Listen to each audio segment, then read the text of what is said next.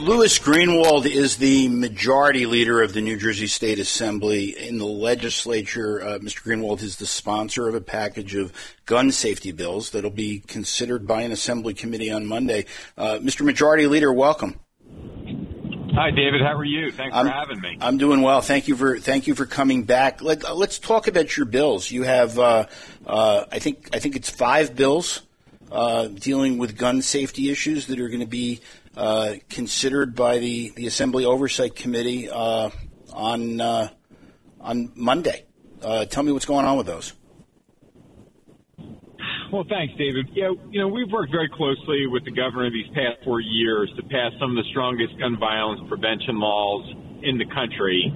And the numbers have reflected success. When you look at a state like New Jersey, that is considered of having some of the most strict gun laws in the country, even though a state like ours that is so densely populated, we have one of the lowest incidents of gun violence of any state in the country. And that's been a success. And clearly, some of the past laws we've done, like establishing red flag laws for gun violence protective orders, have worked. Establishing partnerships with trauma centers around the state, the Rutgers Gun Violence Research Center that was done up at University Health System and down at Cooper Hospital have worked to provide services around victims.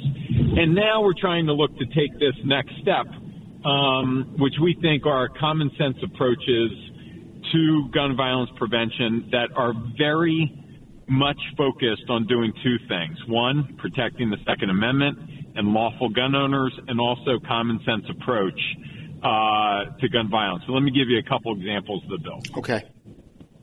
One, for instance, is, let me give you this stat. This stat was startling to me. According to the New Jersey State Police, 442,214 handgun permit applications were filed in New Jersey in 2020. That's a 332% increase from the 102,270 filed in 2019. So one of the things that we thought is an important approach to this is, as more and more people seem to be looking to be applying for gun permits, one of the things that we're suggesting is requiring training prior to the issuance of a firearm. Also, we'd like to see a safe storage law for firearms in the home. We see this all the time where kids get access to their parents' guns. And most recently in the news, I'm sure most of your listeners heard about the shooting in Michigan at the Oxford High School. That was an incident where a young person was able to get access to a gun that had been purchased by their parents. And then a couple other quick ones. We want to require that newly manufactured handguns have something that's called a microstamp. So when you fire that gun, it will microstamp the bullet. So before that gun is purchased and transferred to the consumer, we'll fire it, we'll have a microstamp, we'll be able to identify that gun to that owner, and it's like a fingerprint. And it protects lawful gun owners. If that gun is ever stolen or sold or transferred, they register it, and they now know who is the proper owner of that gun. So these are, David, the type of simple, common sense approaches that doesn't take a single gun away from a single person, protects every lawful gun owner, and tries to attack that problem in a rational sense as we see this, legitimate spike in people applying for gun permits, but at the same time making sure that as guns are in the community, that they're done safely. And a lot of these bills, I think this is the 3rd round of gun safety legislation in the Assembly over the last couple of years. I think a lot of these bills pass with bipartisan support, don't they? They do, David. I think that's why I can't say it enough. Our goal is to protect the Second Amendment and at the same time make sure that when guns are in the community, that it's safe for the user and it's safe for the community as a whole. And we've really walked that line, I think, very effectively, and it's why it has gotten bipartisan support. And so Assembly Speaker Craig Coughlin joined Governor Murphy, and he said that he would consider these votes during the lame duck. Are the votes there to pass this package this year?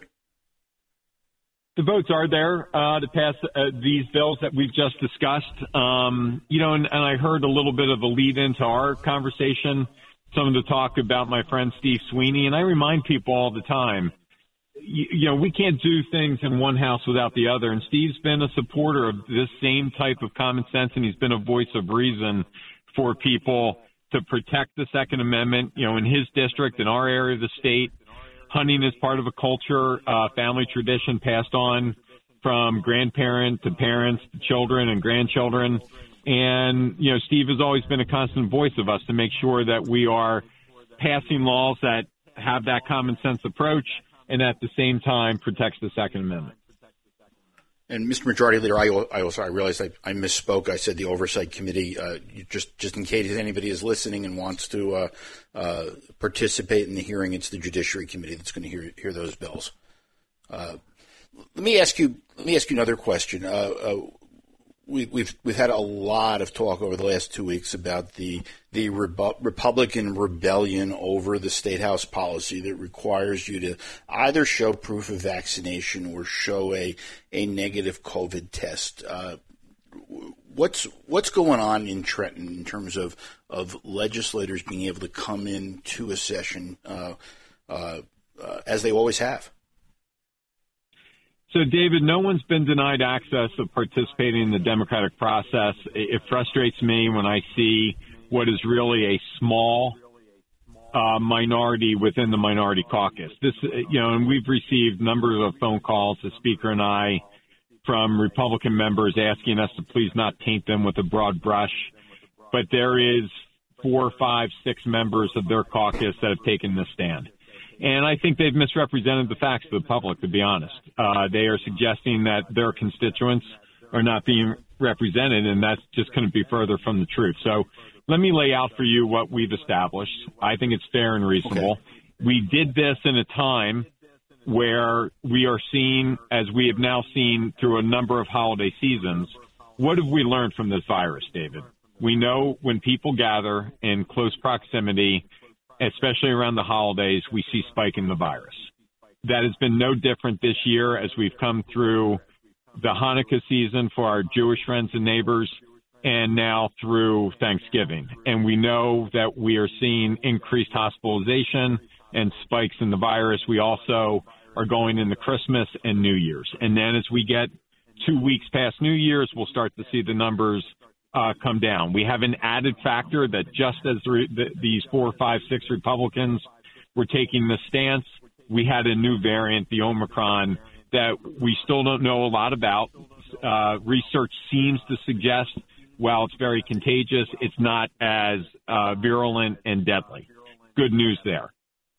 So what we did in the Assembly was ask for some simple measures in a house that is close proximity, people sitting shoulder to shoulder, 80 members plus staff, probably 150 people in that room at any one time. We ask people to show respect to each other and provide proof that you've either been vaccinated and received your booster. If you have made a choice, you don't want to be vaccinated, that's your choice, that's fine. Just please present a negative test as you come into this room with other people. If you didn't get a negative test or don't want to pay for the negative test, we arranged for a 15-minute rapid test to be given to you that day as you entered. If you didn't want to take that test, David, you didn't want to take any of those 3 options, we were going to provide access for you to participate in the voting session online, where New Jersey was the first state in the country during the pandemic when it hit to make sure we didn't shut down government to vote online, and that passed with bipartisan support. So there were a number of Republicans that were willing to present proof of vaccine or a negative test. They would have participated on the floor, and we would have moved forward.